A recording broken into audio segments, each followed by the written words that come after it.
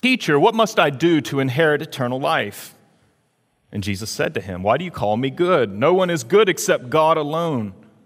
You know the commandments. Do not commit adultery. Do not murder. Do not steal. Do not bear false witness. Honor your father and mother." And he said, "All these things I have kept from my youth." When Jesus heard this, he said to him, "One thing you still lack. Sell all that you have and distribute to the poor, and you will have treasure in heaven, and come, follow me." But when he heard these things, he became very sad, for he was extremely rich.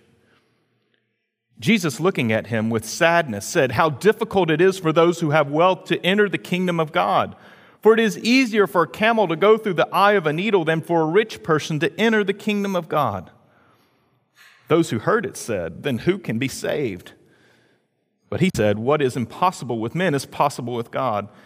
And Peter said, "See, we have left our homes and followed you." And he said to them, "Truly I say to you, there is no one who has left house or wife or brothers or parents or children for the sake of the kingdom of God who will not receive many times more in this time and in the age to come eternal life." This is the word of the Lord. Let's pray. Father, as we come to your word this morning, we ask that you would speak. Your servants are here to listen. Guide us in the way of what it means to have no other gods before you.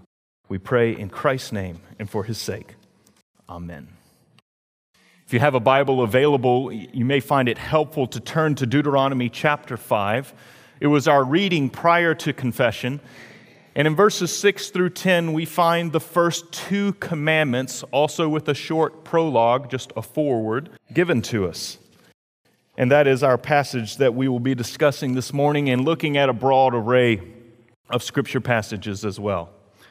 Now, in her award-winning novel, Faith, Jennifer Haig tells the story of an Irish Catholic family living in Boston. And she describes the mother, the matriarch of the family, this way. "Only after remarrying did Ma become so fiercely virtuous. Like her cleaning and her counting, her strictness quells a terrible fear inside her. When their father left, the earth slid out from under her. God would spare her another catastrophe if she were very, very good, if she did everything right." And this is the way many of us relate to God. That we think that if we do everything right, if we're very, very good, then God will somehow let us into heaven and he'll also spare us of any catastrophes that could befall us. And so when we hear things like a sermon series on the Ten Commandments, we get a little anxious. Someone asked the other day, "What will you be preaching on?" I said the Ten Commandments, and there was a deep sigh.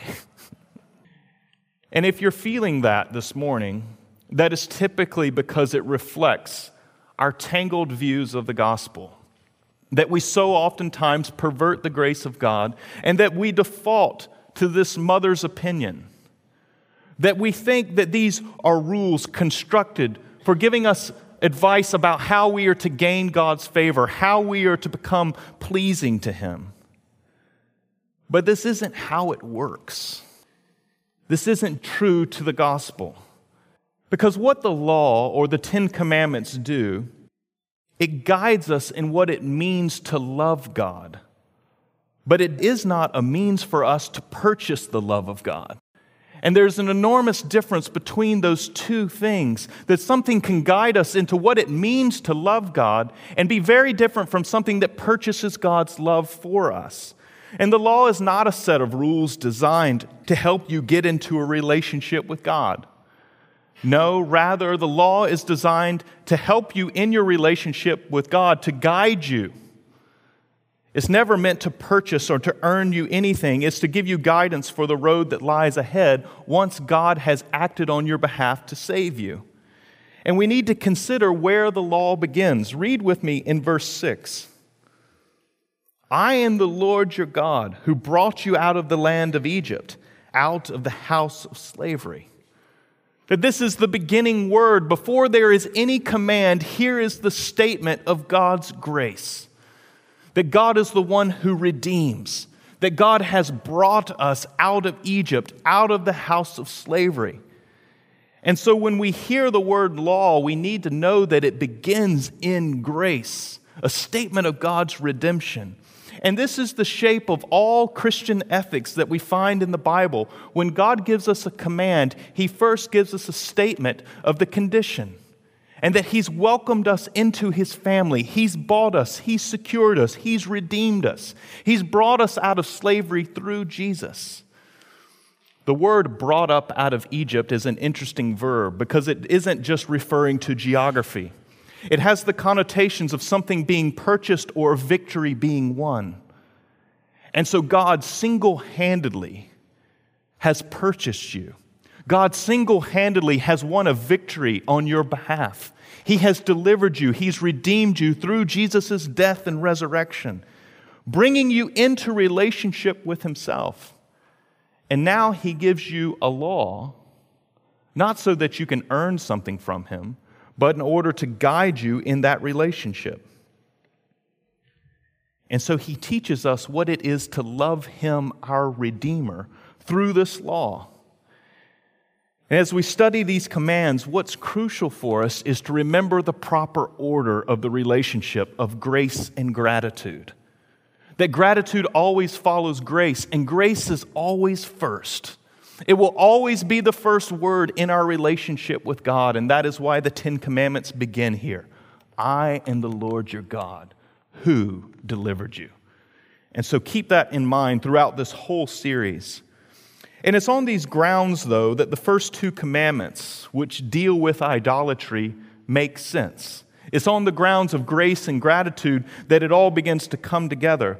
That this God who saves us, that what He commands of us is that we be loyal to Him, that we have no other gods.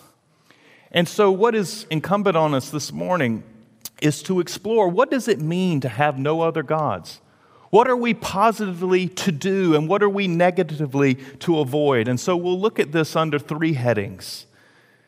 And the first is this, that we are to remove all idols. It's straightforward in the command, you shall have no other gods before me. Or it could be translated, you shall have no other gods beside me.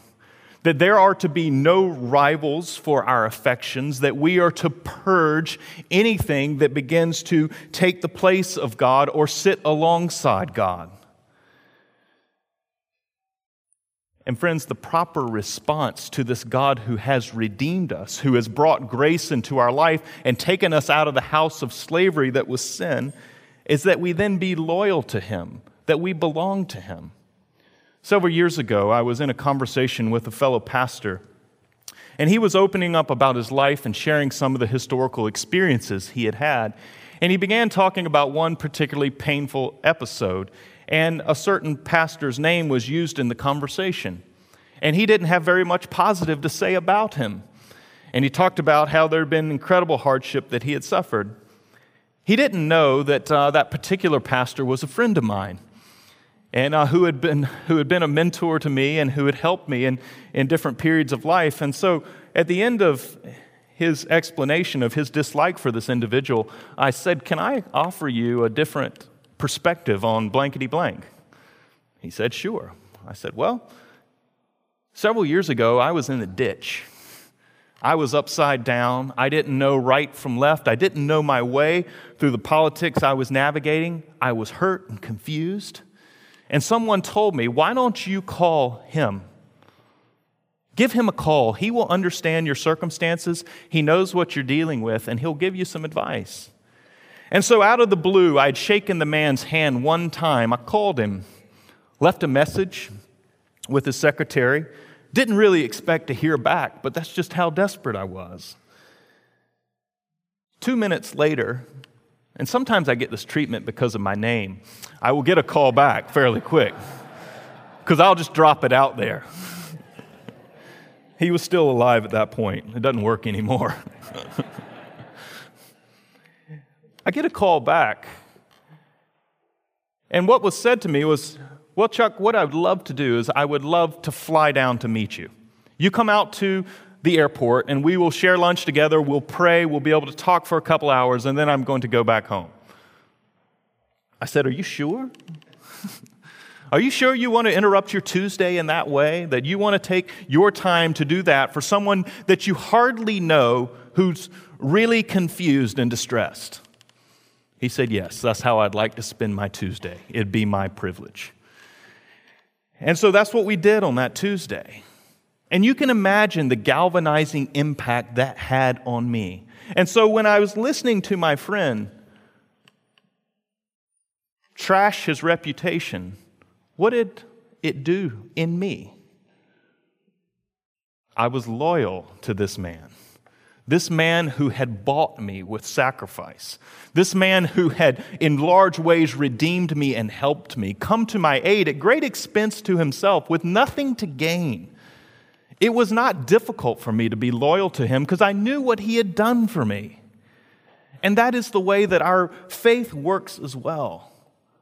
That with our eyes on the sight of what God has done, that He's redeemed us, that He's brought us out of slavery, out of just abject poverty, conditions that are so poor, out of the house of sin and all the ways that sin ravages us. Of course we're loyal to Him. And perhaps the issue that goes on for us is when we don't take our loyalty seriously is because we don't really take the house of bondage seriously. That we haven't really understood what it is to be captured by sin and captivated to it. But when we know, and we know what this God has done for us in Jesus, loyalty becomes the natural reflex and response.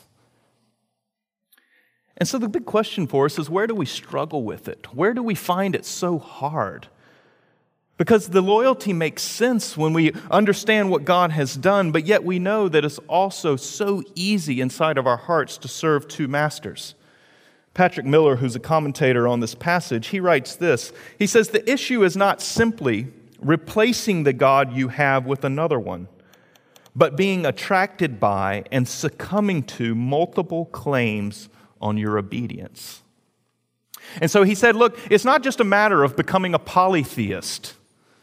Okay, it's not just very formal apostasy and finding another God. But he said, this issue of having no other gods and having no other rivals is also about rejecting claims of obedience that other things in your life put on you. It's very helpful. We read this morning from Luke 18, which is a perfect story of a man dealing with something that was claiming his obedience. And what was it?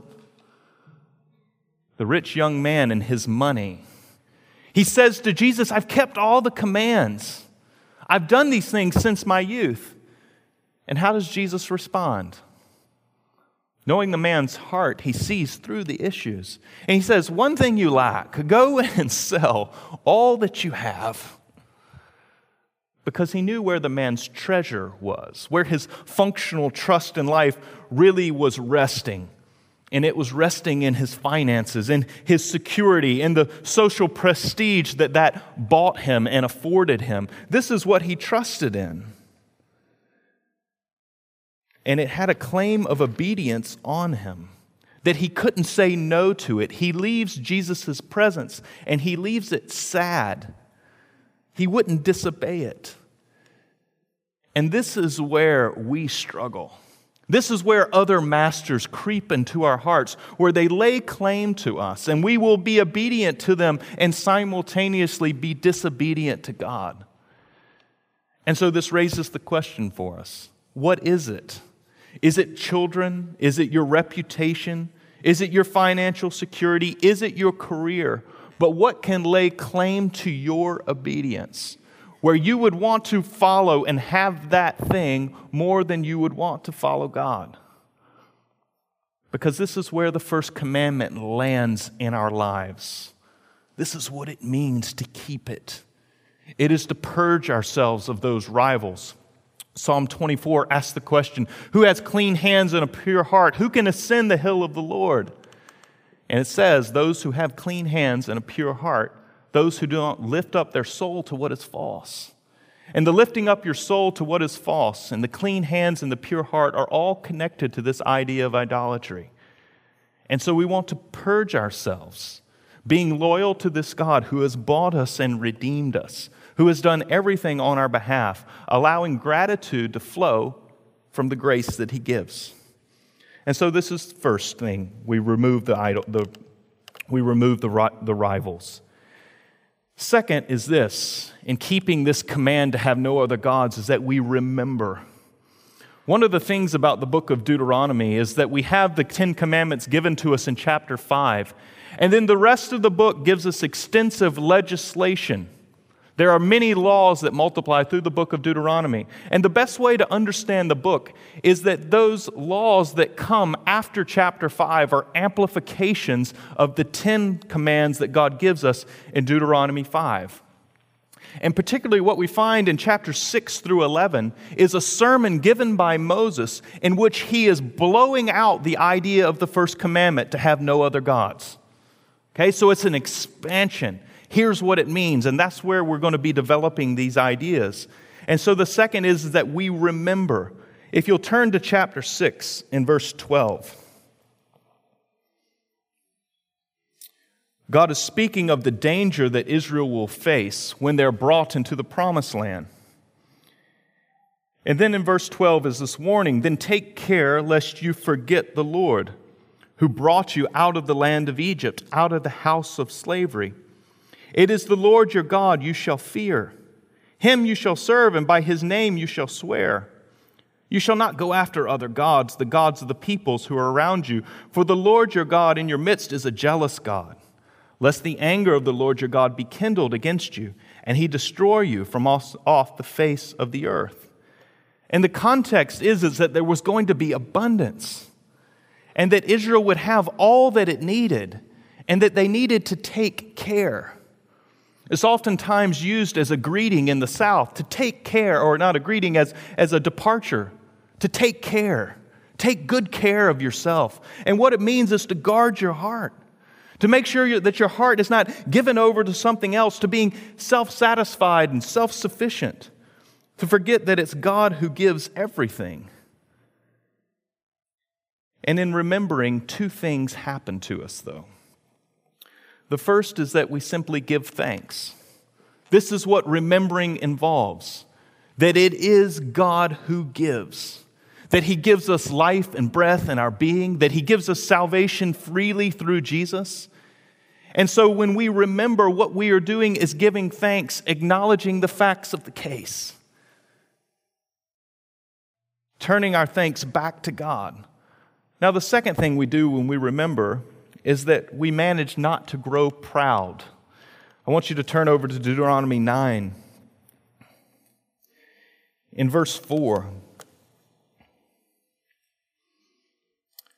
Do not say in your heart, after the Lord your God has thrust them out before you, it is because of my righteousness that the Lord has brought me in to possess this land. Whereas it is because of the wickedness of these nations that the Lord is driving them out before you. Not because of your righteousness or the uprightness of your heart are you going to possess their land. Again in verse 6, know therefore that the Lord your God is not giving you this good land to possess because of your righteousness, for you are a stubborn people. And so do you see the point of remembrance here? It's to remember who you are, that you not become conceited. That yes, we are to remember in order to give thanks, and we are to remember in order to humiliate ourselves. That it's not because of our righteousness, it's not because of our earning or deserving that God has called us to be his people in order to use us for his purposes in the world. That there's nothing particularly great about us, that we were just like the mass of everyone else, but God sanctified us, he cleansed us, he washed us through Jesus. And remembering is part of keeping this first commandment, because it's remembering that God single-handedly did this on our behalf, and we give thanks to him. Now, growing up as a kid in the South, I grew up around that tradition of Southern folk wisdom, filled with one-liners. Some of these are so amusing that I could stand here and tell you about them all day. But there were certain class of one-liners that were used, and they were used to summarize situations and also simultaneously as an extreme put-down. One of my favorites was when someone would leave town and then come back to the hometown, and they would act differently than they'd had before. And the phrase went like this: he's done forgotten who he is. He's forgotten who he is. And it was a summary that they thought they were better than they were, and they thought they were better than everybody else. And friends, part of biblical faith, part of Christianity is remembering, not forgetting who you are. That yes, you were a slave just like everyone else, and God bought and redeemed you. He's given you this incredible gift, and He's given you abundance that you can't even quite understand. And keeping the first commandment is giving thanks to God for all those gifts of creation and redemption that He brings into your life. Not becoming haughty and forgetting who you are. The third piece to keeping this commandment, to loving God alone, is that we trust. Further down in chapter 9, we come to verse 23.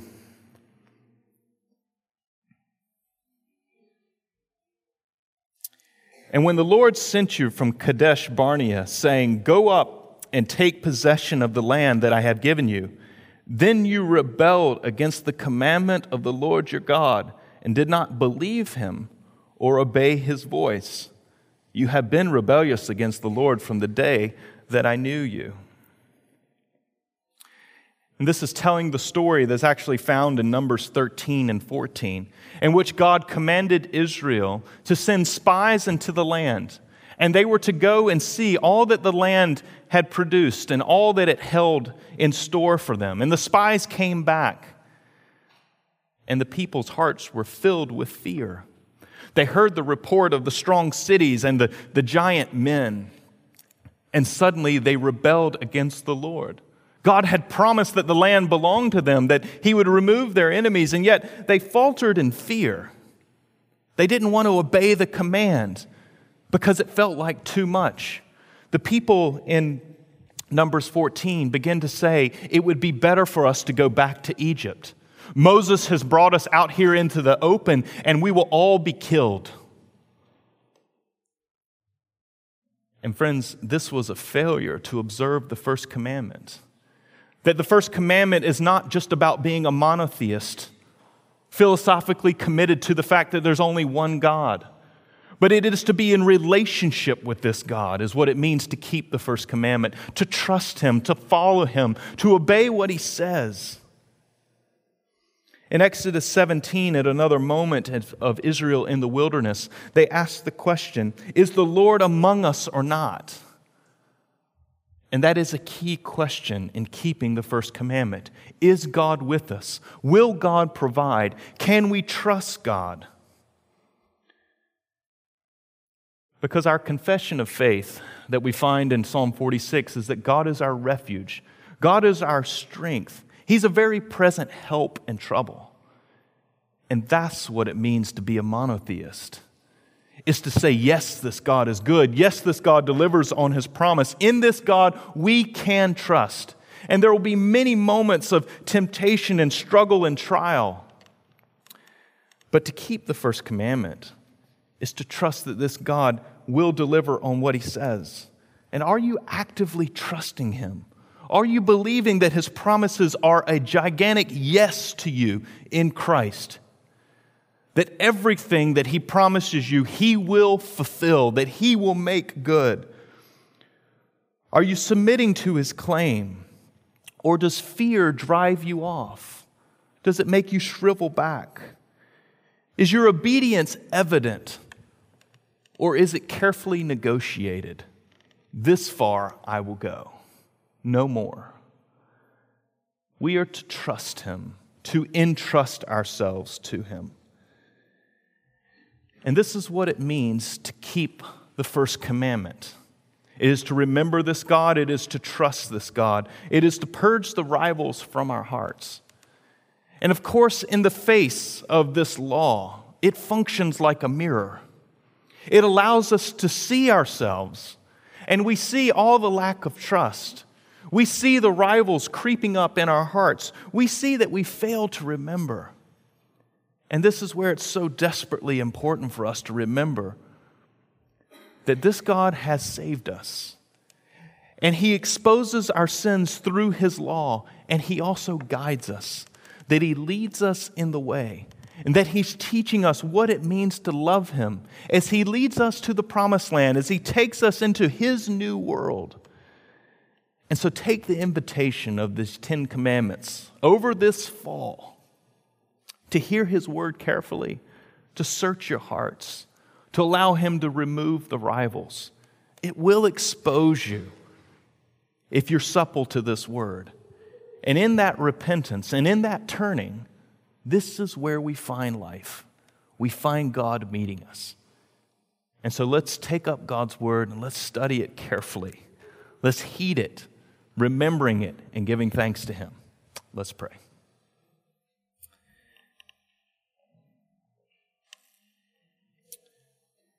Father, as we read your word this morning, we know that our hearts are so often divided and that we can easily give ourselves over to other masters. We thank you that you have saved us, that we have nothing to be arrogant about in front of you, nothing to brag about, that it's not because of our righteousness that you have sent our Lord Jesus into the world. And Lord, we pray in that humility that we would learn to follow after you, to trust you, and to serve you. Teach us what it means to have no other rivals in our hearts. And so, Lord, may we belong wholeheartedly to you, knowing that you are among us and that you make good on every promise. May we not be like the Israelites in the desert and desire to go back to the house of slavery. May we know how bad it is and how good your salvation and grace are. We pray in Christ's name. Amen.